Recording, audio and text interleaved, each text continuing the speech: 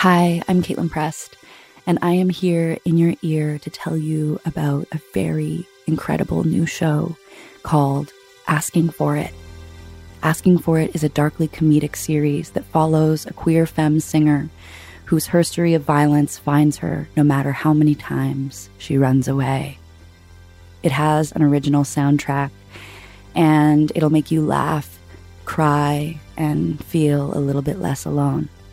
Asking for It. Subscribe now.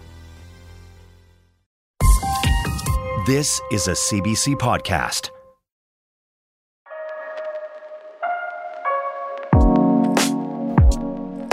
In the Upper East End of Toronto, there's a cluster of high-rises. You'll find cheaper rents here, around $1,500 a month for a 2-bedroom apartment. That's really good for Toronto.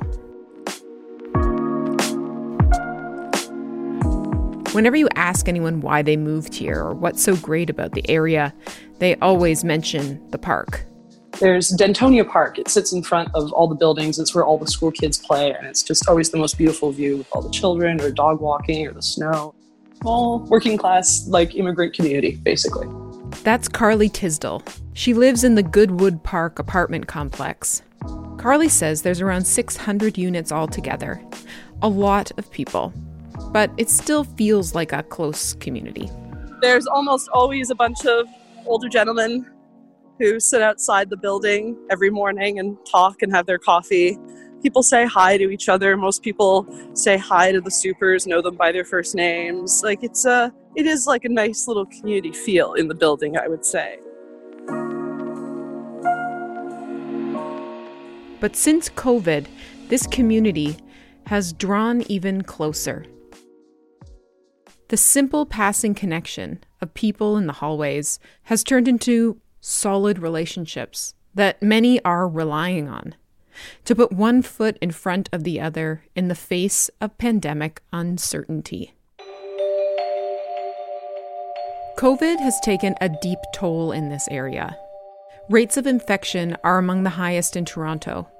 Many residents do frontline work and then come home to their busy high-rises. There are also lots of people who work in the service industry, hotels, restaurants. And that means when the economy gets shut down, paychecks stop coming in too.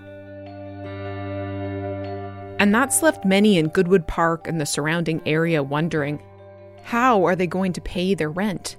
And who should be helping them? I'm Julia Pagel, and this is The Doc Project. AC Rowe is off this week. Today, we follow a group of tenants as they try and find an answer to that question, what to do about rent, and propose a solution that might have sounded ludicrous to them a year ago. A solution that highlights the deep divide between some landlord companies who run a business renting out apartments across Toronto and the people who are fighting to stay living in them. Every business take the heat of this COVID virus pandemic. Why is this crucial time when people are dying? Why you are trying to make 100% profit? If you gave us 30% rent relief or 40% relief, still you are making profit. So it came in our mind over and over, Take the hit. Be a human.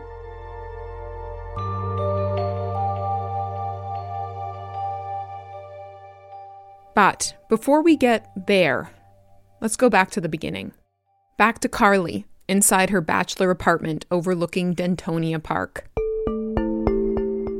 It's winter, March of 2020, the start of this pandemic.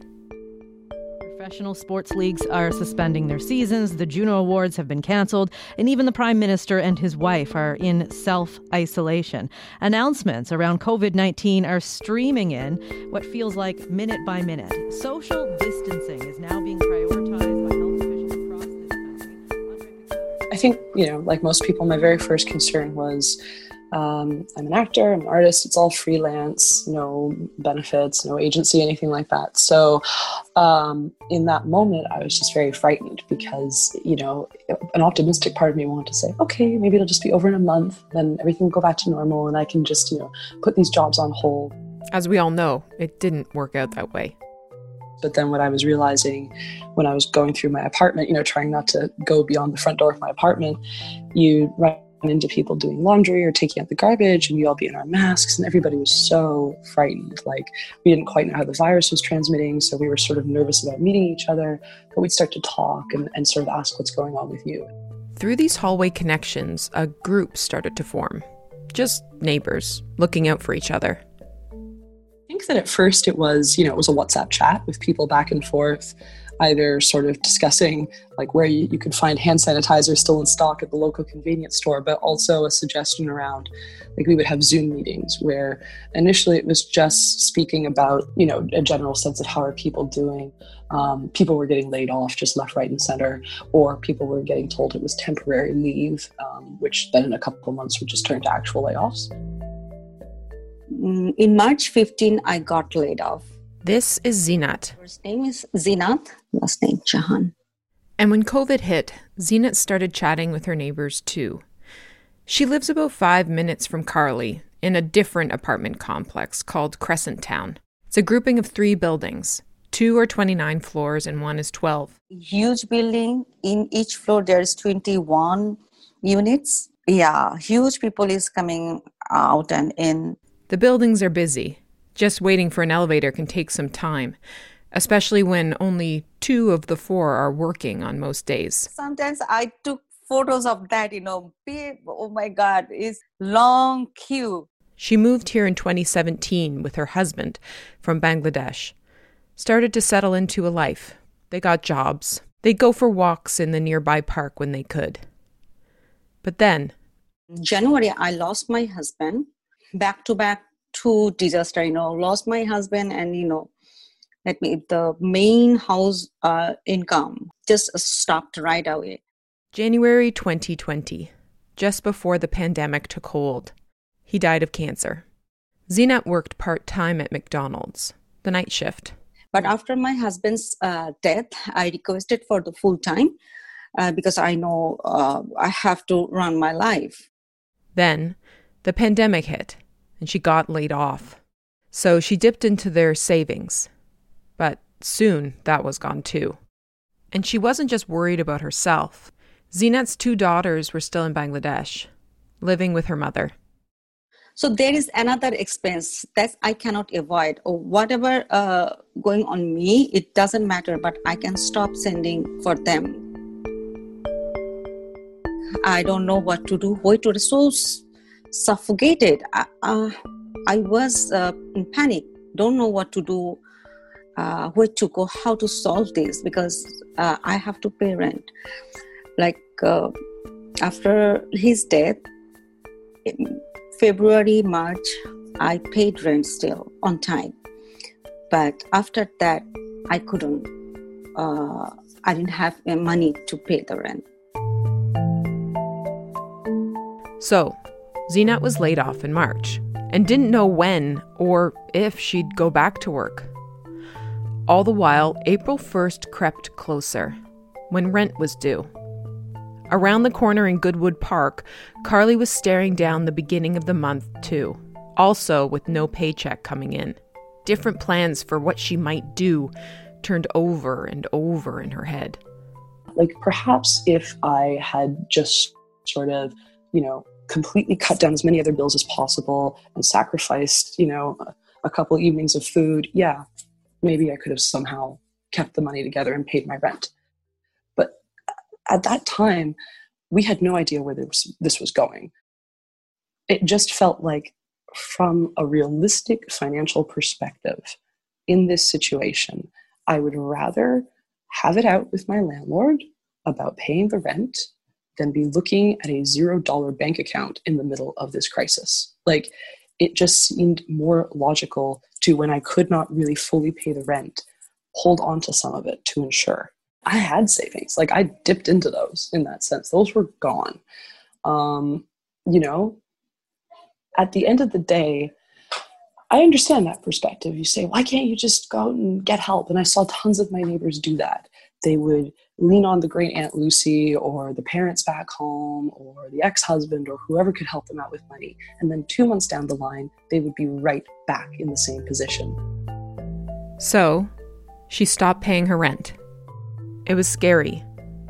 But she just kept saying to herself, I need to hold on to my rent right now because I can't pay it. I know my landlord's angry at me, but it's going to be fine because at some point, some level of government is going to say rent relief, or they're going to say you can't evict people for COVID arrears ever. There's going to be some logical next step from the provincial or federal level that says we recognize that renters are in a crisis and we're here to help them. Instead, it has never come.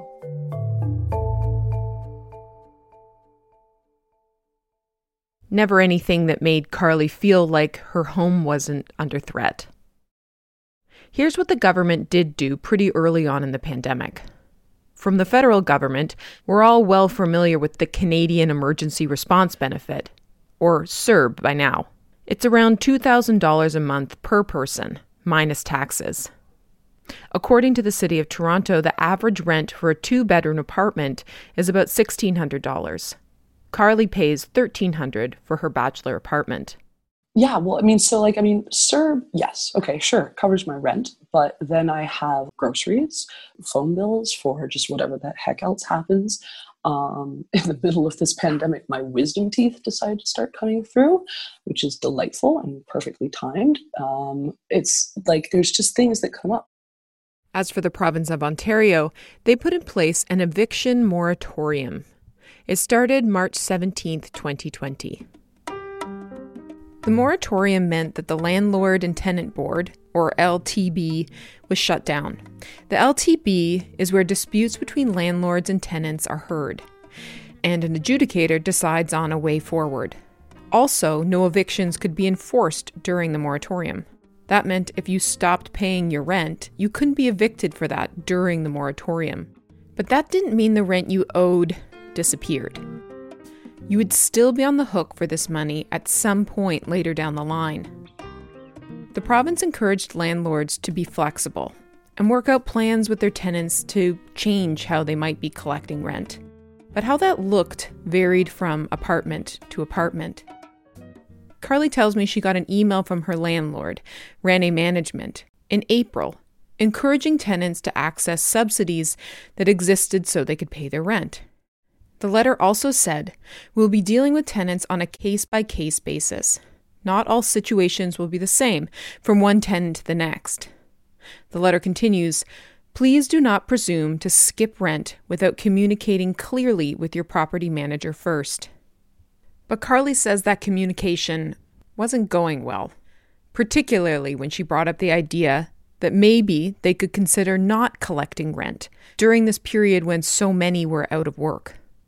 When people started phoning the property manager in March to basically ask, like, hey, I'm struggling with rent. I don't know what I'm going to do. My family, we need to, feed the children with groceries first before we can pay our rent. Please, what can we do? And the reports back were either that the phone was not getting picked up, messages were going unanswered. The property manager did pick up. He had such a posture of disdain. Can say something like, what, do you want me to cancel your housing? Do you think you can just walk into a grocery store and ask for free groceries? I asked Rene Management about this incident, and they did not respond to my request, though other tenants in Carly's building confirmed they had similar interactions.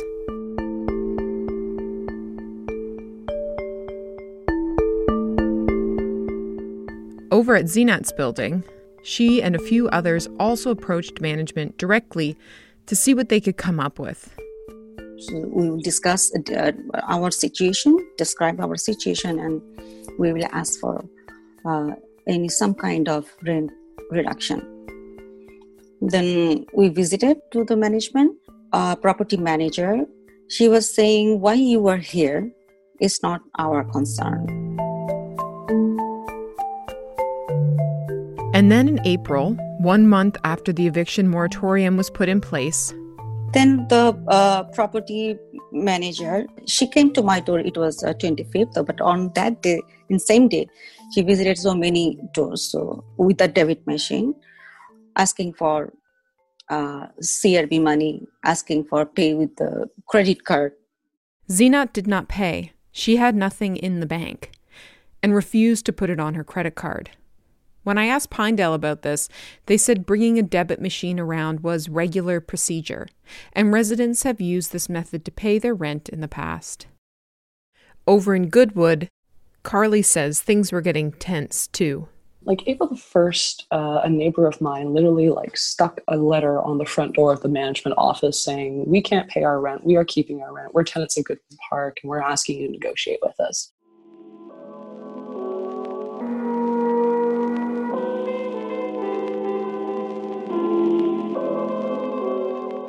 Now, this idea of negotiation, it's a tricky one. Carly's landlord, Rane Management, and Zinat's, Pinedale Properties, both said that they were willing to talk and negotiate. When I asked Pinedale about this in an email, they told me from the beginning of the pandemic, we've sent multiple communications to Crescent Town residents asking that if they're experiencing financial difficulties, to come speak with us. So it seems landlords were willing to talk, but just not about the kind of things tenants wanted to talk about. Rent relief, rent reduction, no evictions for those who couldn't pay their rent during COVID. The thing that Rane and Pinedale did want to talk about were repayment plans. A plan that would keep track of the rent you missed and tack it onto your rent later on. This was also something encouraged by the province from the start of the pandemic. But some tenants, like Carly and Zinat, they wanted their landlords to go further, to consider forgiving rent or reducing rent during a time when people were out of work because of COVID-19. Another fundamental roadblock in these negotiations appeared to be the fact that these tenants wanted to talk to their landlord as a group. They felt like the power imbalance between a single tenant and the legal team of their landlord wasn't fair. But these two landlords wanted individual negotiations. Each tenant's situation is different, so collective negotiation wasn't on the table. So, for those tenants who were not signing on to repayment plans and could not pay their rent, the notices threatening eviction started to arrive on their doorsteps. You had about a month, and then May, they had issued the N4. 2 months into the pandemic, 1 month into the eviction moratorium, Carly received a notice from her landlord saying she needed to pay her rent or potentially be evicted. It's called an N4 notice. If she didn't pay her rent, she would be taken to the landlord-tenant board, and the adjudicator would decide if she could stay in her home. Over in Crescent Town, Zinat got the same notice at the beginning of May, starting the eviction process. I got N4 May, I said either 4th of May or 5th of May. My last payment was March. But remember, the landlord-tenant board was closed for most cases because of the eviction moratorium. These notices were placed in a queue for when the LTB opened up again. Zinat and Carly were scared that when the LTB was open, their evictions might be enforced, all while the pandemic rages on. And that just seemed wrong to them and unsafe. The Center for Disease Control raised the alarm on evictions during COVID in September of 2020, saying there was a greater risk of COVID spread if people were evicted, forced to bunk in with friends or into shelters, or onto the street. And the same has been noted by medical professionals in Canada. I asked Pinedale about why they were handing out eviction notices. And in an email, they told me, the reality is simply that for some small number of residents, it sometimes takes filing a case to focus their attention on addressing their outstanding rent. But for people like Carly and Zinat, who did not come to an agreement with their landlords, they turned to their neighbors for support. Many people got frightened and they are feeling pressure on that, Our lives be turned upside down. So we know that together we are stronger. As a group, they might have more power. Then we formed the union, okay. And the Crescent Town Tenants Union began to take shape. Whatever we will do together. We will support each other, defend each other no matter what.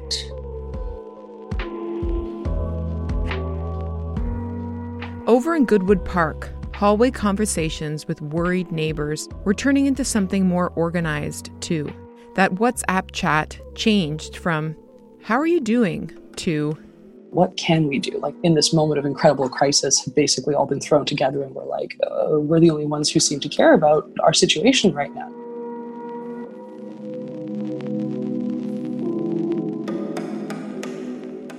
And they weren't alone.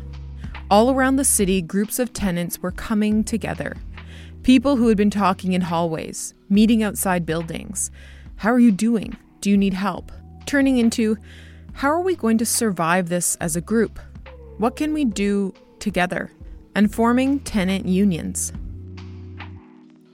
The idea of a tenant union isn't new, but according to people like Jordy Dent from the Federation of Metro Tenants Associations, after COVID hit, there was a growth in the number of people connecting with him, asking for advice on how to form a tenant association or union in their building. Yes, there's definitely been kind of a double amp up or an exponential growth in kind of tenant organizing.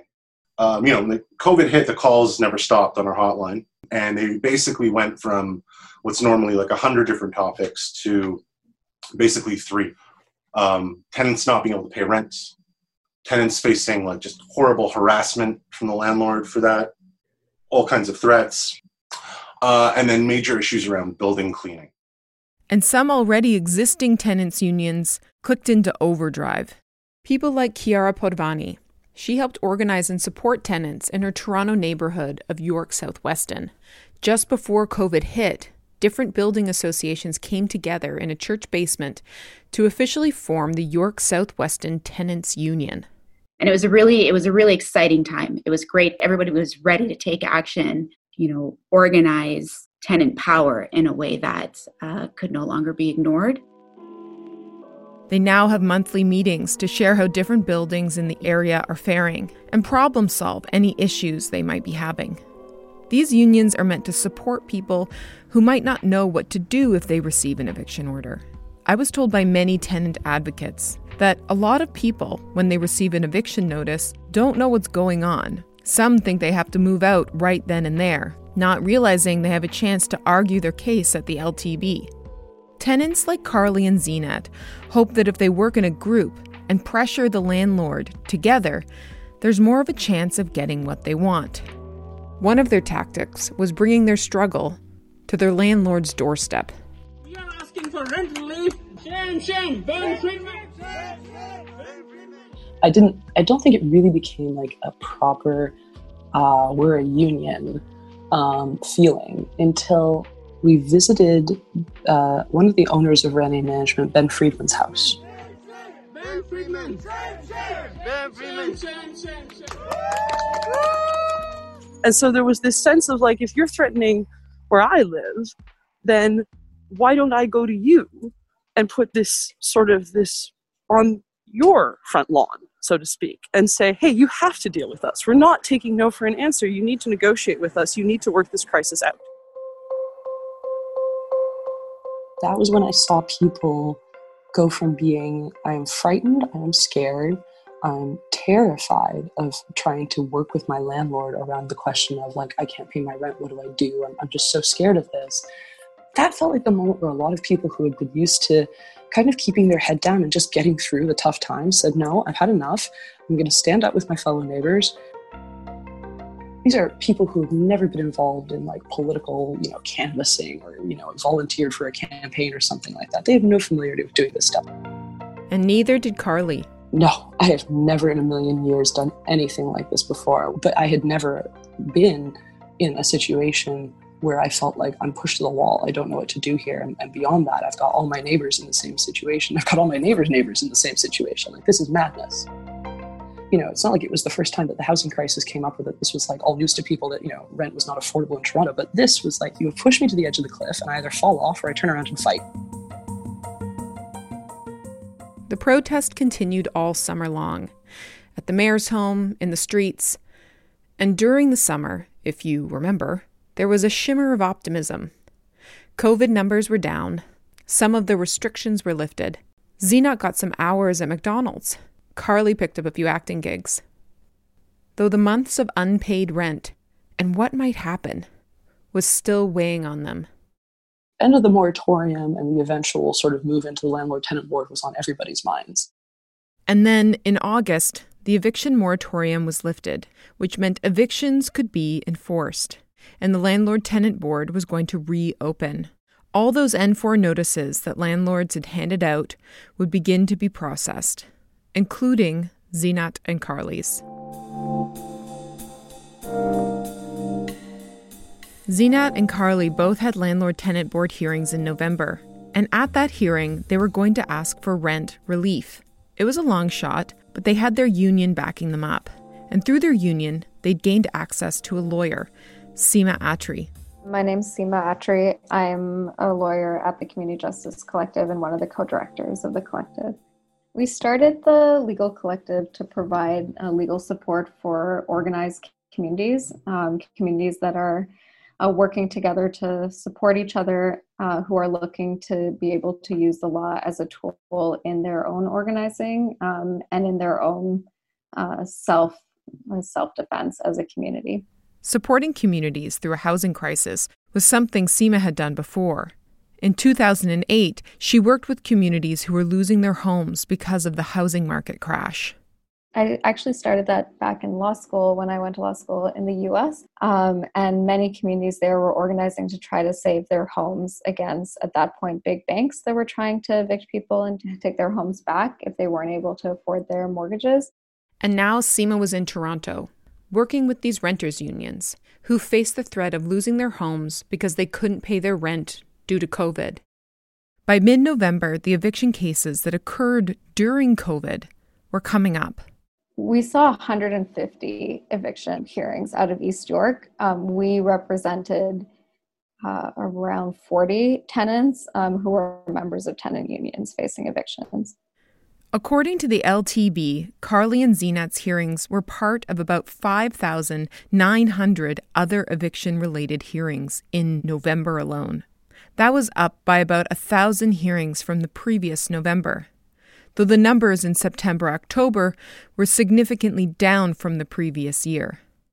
The 40 cases Seema was representing were a combination of cases from the Rane Management Buildings and Pinedale Property Buildings, Carly and Zinat's landlords.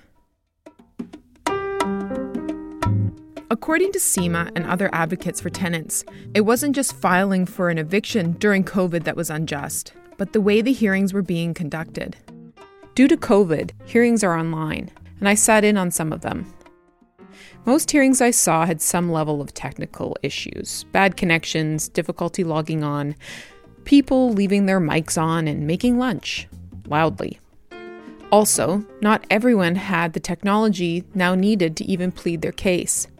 According to many legal clinics in Toronto and the Federation of Metro Tenants Associations, the lack of access to quality internet and computers, phones, was a huge inequity issue.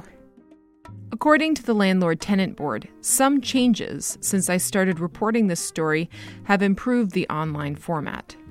As of February 1st, people who don't have access to a phone or computer can be accommodated at the Hearing Centre in Toronto.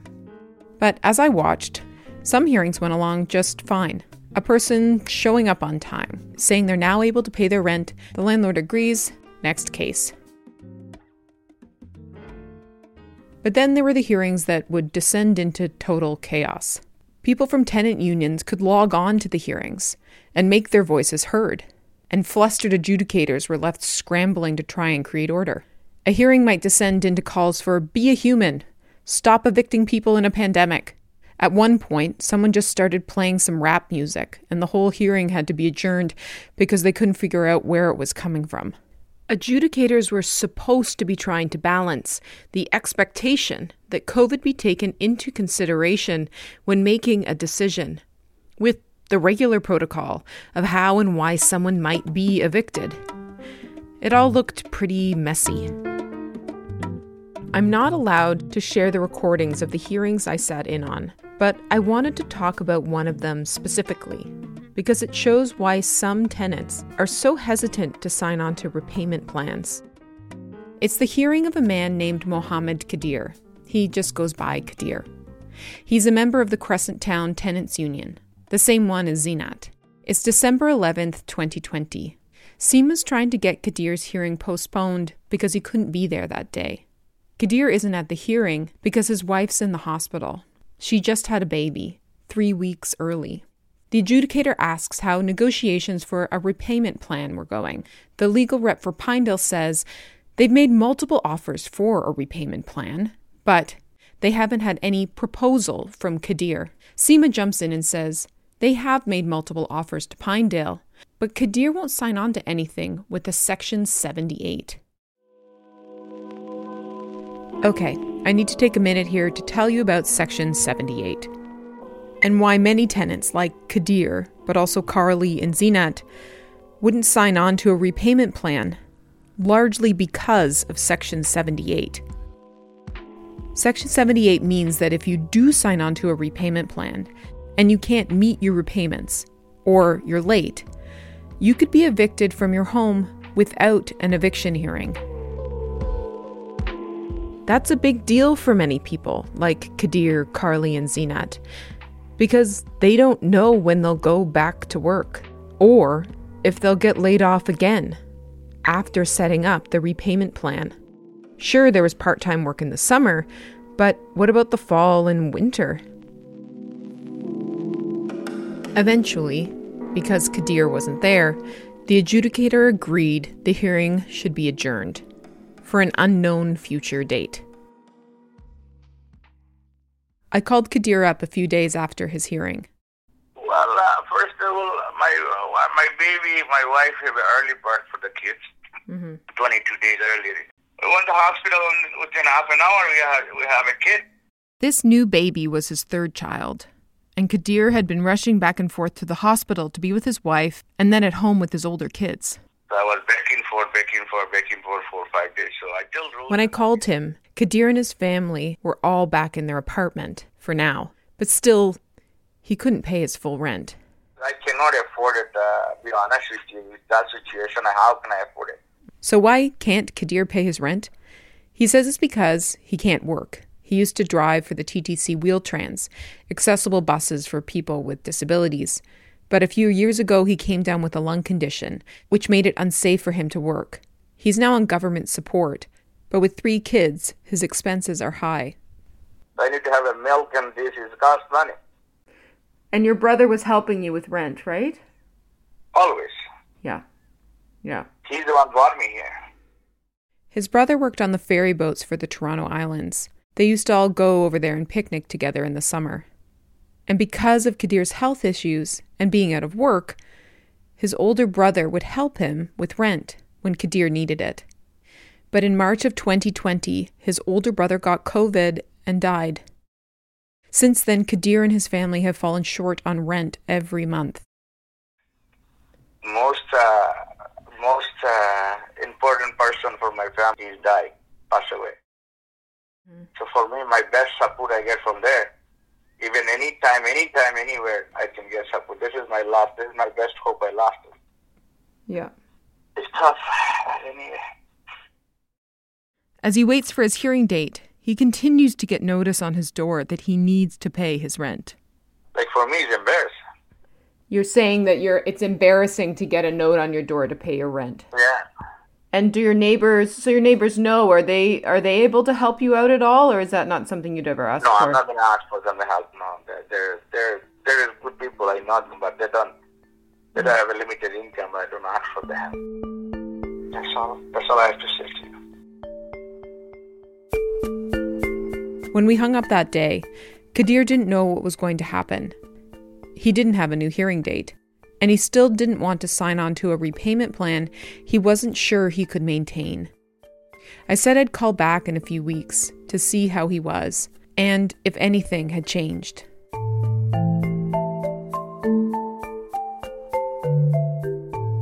I didn't see Carly and Zinat's hearings, but they tell me they came ready with their lawyer, Seema, and a large pile of evidence and expert witnesses, hoping to prove it was essential they were given forgiveness for some of their rent arrears. Yeah, we were ready to fight. We were well prepared. I was so excited. People from tenant unions and advocacy groups around the city tuned in, waiting to see how these arguments for rent relief were received. Because everyone is curious. But they didn't get any answers that day. So they were adjourned by the court. They were rescheduled to a later date, and only one hearing was completed. Seema says these rent arrears hearings were being pushed through very quickly. And if anyone came with any sort of detailed argument, they were adjourned. So Zinat and Carly wait, waiting to see if they'll get to stay in their homes. So, I mean, I think that going forward, what my neighbors and I are trying to do is just to continue to push that we know that rent relief is the way out. We think that landlords know that rent relief is the way out. We think the government does too.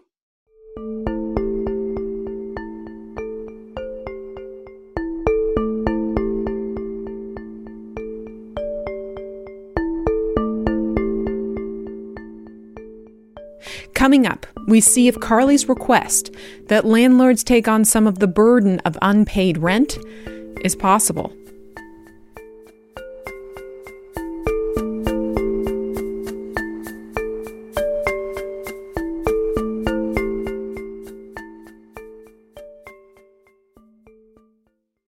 Hi, I'm Caitlin Prest, and I am here in your ear to tell you about a very incredible new show called Asking for It. Asking for It is a darkly comedic series that follows a queer femme singer whose history of violence finds her no matter how many times she runs away. It has an original soundtrack, and it'll make you laugh, cry, and feel a little bit less alone. Asking for It. Subscribe now.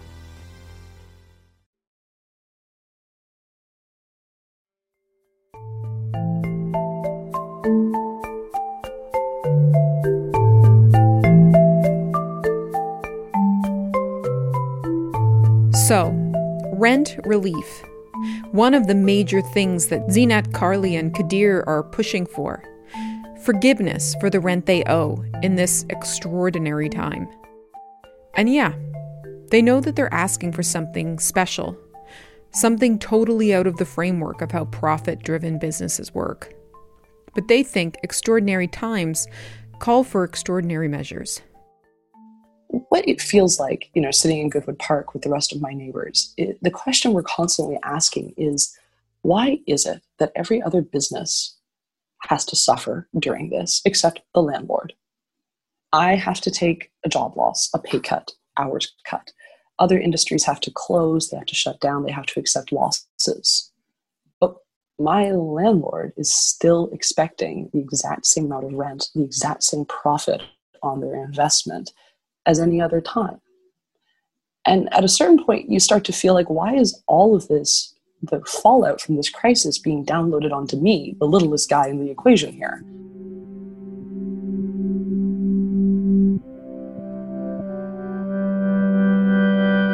The big question is, could rent relief happen? Is it realistic?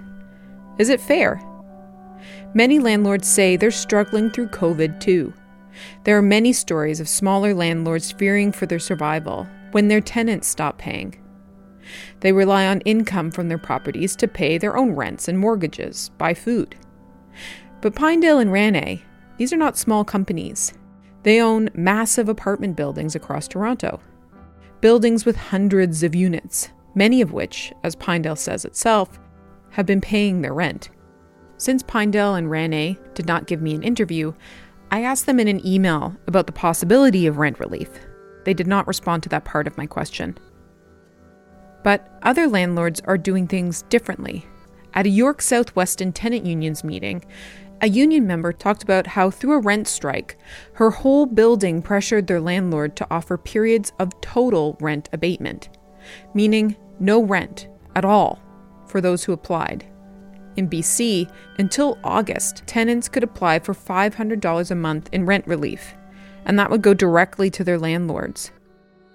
I called many large landlords in Toronto to see if they could take part in this story, but no one responded to my emails or calls. So I reached out to Tony Irwin, who's the president and CEO of the Ontario Federation of Rental Housing Providers, basically a support and advocacy group for landlords, both big and small. When COVID first hit, obviously the number one concern was, what do we do to keep our residents and our employees safe? Tony says, like everyone else, landlords were not pandemic ready, and they were scrambling to come up with solutions around safety and communicating with their tenants about the pandemic. And let's make sure that if people are concerned about their housing, are worried about what's going to happen, that we try to put them at ease and say, we are in this together. We don't want anyone to be feeling like their housing is at risk.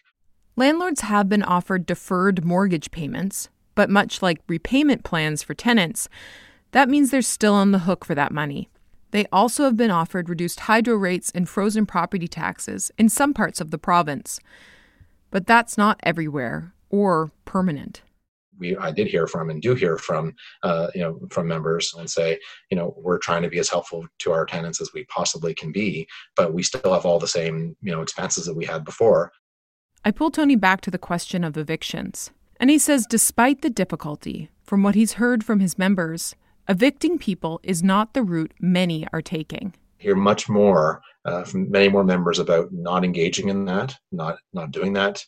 Do what we're doing on our own anyway, but then have been mandated by government to do, which is offer repayment plans, work with residents on those. But it doesn't mean that there aren't still some landlords who are engaging in the process that is available for them if they feel like that's the route they need to take. Tony also realizes there's a larger issue here. Sometimes rent repayment just isn't realistic. I think there is a broader conversation around what happens ultimately in those circumstances. When you have, some residents who have in Toronto where rents are higher might have arrears of $16,000, $18,000, $20,000. We know now, if we didn't already, we're in for some tough times for a while yet. So what will happen ultimately with some of those circumstances and, residents who are maintaining a payment plan, but it's relatively small compared to their overall rent, and those arrears are growing each month. I tell Tony about how the people I've been speaking with are struggling and share with him what Zinat and Carly say about how every other business in this economy is taking a hit. So why shouldn't landlords? We recognize that compared to other industries that have been wiped off the map, we are, in far better shape than many others. He walks me through the numbers, showing that landlords in general are doing pretty well across Ontario, considering how the rest of the economy has been decimated. About 93% of residents have been able to pay their rent in full, over the course of the pandemic. So leaving about 7% who have not. And of that 7%, you can further break it down into those who've been able to pay some versus those who have not been able to pay any at all. Tony says when you take partial rent repayment into consideration, it's about 4% of people who are not making rent. And he says that number in non-pandemic times is usually closer to 1 or 2%. So an additional 2% of tenants who aren't making their rent during the worst economic downturn we've seen since the Great Depression. But that number is still significant. But as Tony points out, there are still people behind those percentage points. A lot of people. That still, translates to approximately 100,000, rental housing units, individuals, families, who are not able to pay their rent or are not able to pay their rent in full. Nonetheless, over 90% of people who rent their homes across Ontario are paying their rent, whether they can afford it or not. And landlords are pretty much keeping up with regular profits. And Tony's clear. His members could shoulder a bit of this burden, while some of their tenants, who may have seen a 40, 60, 100% loss in their income, cannot. I wrote a letter to the Minister of Housing, Steve Clark, early on in the pandemic, where I initially sort of floated the idea of a rental assistance program. So Tony wrote the Housing Minister of Ontario last spring, and he also wrote him again in October, asking for a program where tenants, landlords, and government could share the burden of rent arrears, piling up on tenants. Something that might look like tenants and landlords each paying a quarter of rent arrears, and the government paying the rest. For us, that is a conversation that we continue to have with government. Tony says there's no solid plan, as far as he can tell, for making this happen. But it's not, the conversations are ongoing with the province around that, and they're very, interested in our understanding from us what we're seeing, what's happening. Are there changes to sort of the data or changes to what we're seeing from our members, and we continue to report that. I asked Tony what he thought his members' stance was on negotiating with tenants collectively. Well, I guess just to be very direct about it, it's not something that I don't believe it's something that our members do, and I don't believe it's something that they're interested in undertaking, especially when corollary activity to that are sort of is aggressive protesting in ways that I don't believe is really consistent with wanting to have thoughtful discussions about things. They don't sort of go together. We know that this is a very stressful time, and we just are continuing to do all we can to be as compassionate and understanding, and we need to continue to work together as best we can to get to a better place. I reached out to the government of Ontario to ask them what they thought of Tony's suggestion. And their response to that question was to tell me that the provincial government has frozen rent for 2021, and there'll be no more regular rent increases. They also say renters can access money from rent banks, managed by municipalities. Basically, loans to pay rent. So, sort of similar to a repayment plan. But nothing was mentioned about rent relief. So, where have the months of advocacy, negotiations, and fear left these tenants? I called up Kadir about a month after we last spoke. Well, I just moved from there. Oh, you already moved? Yeah, I already moved from there. One of my friend's place, so I moved from there. Kadir and his family had left their apartment in Crescent Town, knowing it was impossible to keep up with their rent. He seemed pretty upbeat about it, relieved to not be constantly worried about being forced out of his place. He was pretty lucky. His friend offered him a spot in a house nearby. 2 bedrooms for him, his wife, and 3 kids. And there's a lot more cheaper rent. He's still on the hook for the rent that he didn't pay. He's hoping something eventually will come through with rent relief. You can give us some relief, then I can start paying that. But he says if not, he'll find a way to pay it. Oh, and his baby and family are doing fine. This little bambino getting bigger. Yeah, that's good. As for Carly and Zinat, they both are paying their rent now, along with a bit of their arrears. It's a repayment plan that they worked out for themselves. Nothing official with the landlord. But work is still very precarious. I'm applying for a job almost every day. Every week I'm applying, 3-4 offices or somewhere, but where? I'm not getting job. Zinat still has part-time work at McDonald's, but only about 10 hours a week. For now, both Carly and Zinat are still waiting for their hearings, weathering a lockdown, which also came with a new eviction moratorium. I called Carly up when the moratorium was announced in January. And though she was happy people wouldn't be evicted in the near future because of the moratorium, she knows her rent is still going to pile up. I cannot tell you, it's such a stressful amount of uncertainty to live with when we're already, the pandemic itself just creates massive uncertainty. When are things going to go back to normal? Are they ever going to go back to normal?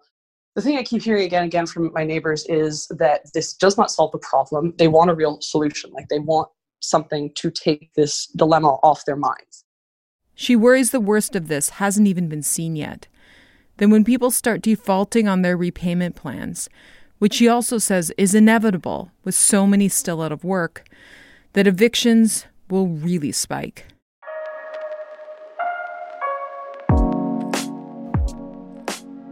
Meanwhile, inside these buildings, the WhatsApp chats continue.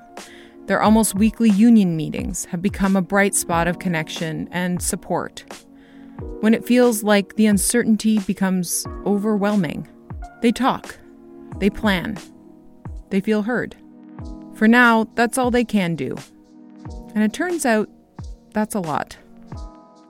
I didn't ever knew so many people from that time.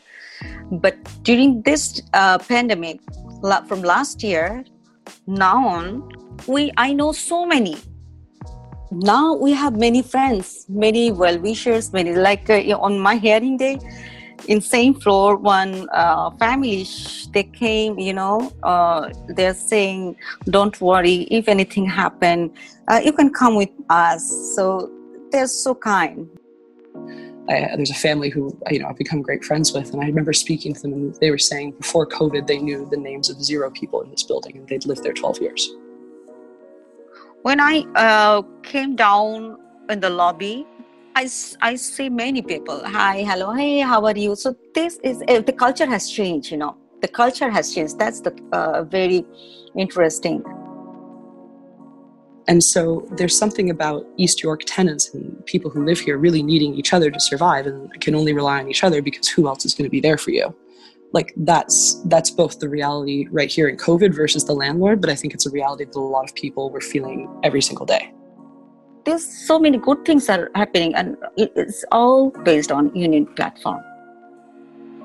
Yeah, we're all still here together.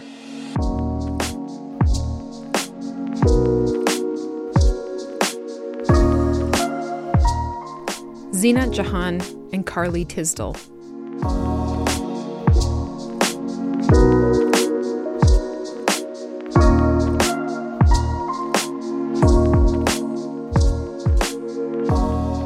That doc was produced by me with the support of the whole doc project team.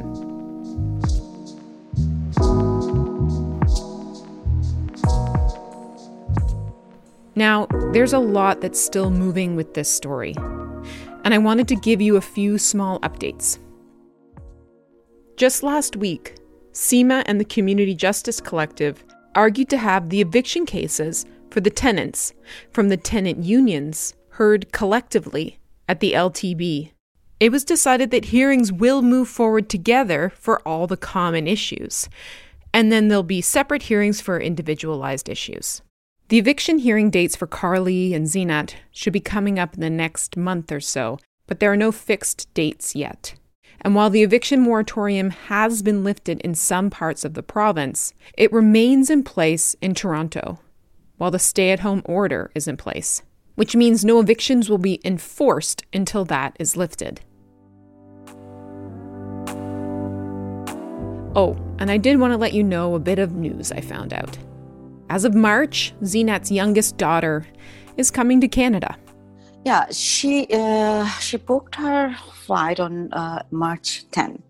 Oh! Yeah. This is very good news for me. Oh, you must be so excited. Yeah. How long since you've seen her in person? 3 years. Oh, Zeenat. 3 years, and sometimes, oh my God, it's sometimes I think if I wish I could hug my daughter very tight. This is a bonding, right? You cannot, oh my God, you cannot compare anything in the world with mom and kid. It's very complicated still, but that's the plan for now, she tells me. That's all for us this week. Next Sunday, you'll have to survive another week AC-less. She'll still be on her much-deserved break. The Doc Project is produced by Alison Cook, Tanera McLean, Veronica Simmons, Sherry Okeke, and me. Althea Manassan is our digital producer, with thanks this week to Jonathan Orr. Our senior producer is Jennifer Warren. Our executive producer is Joan Melanson. I'm Julia Pagel. Thanks for listening.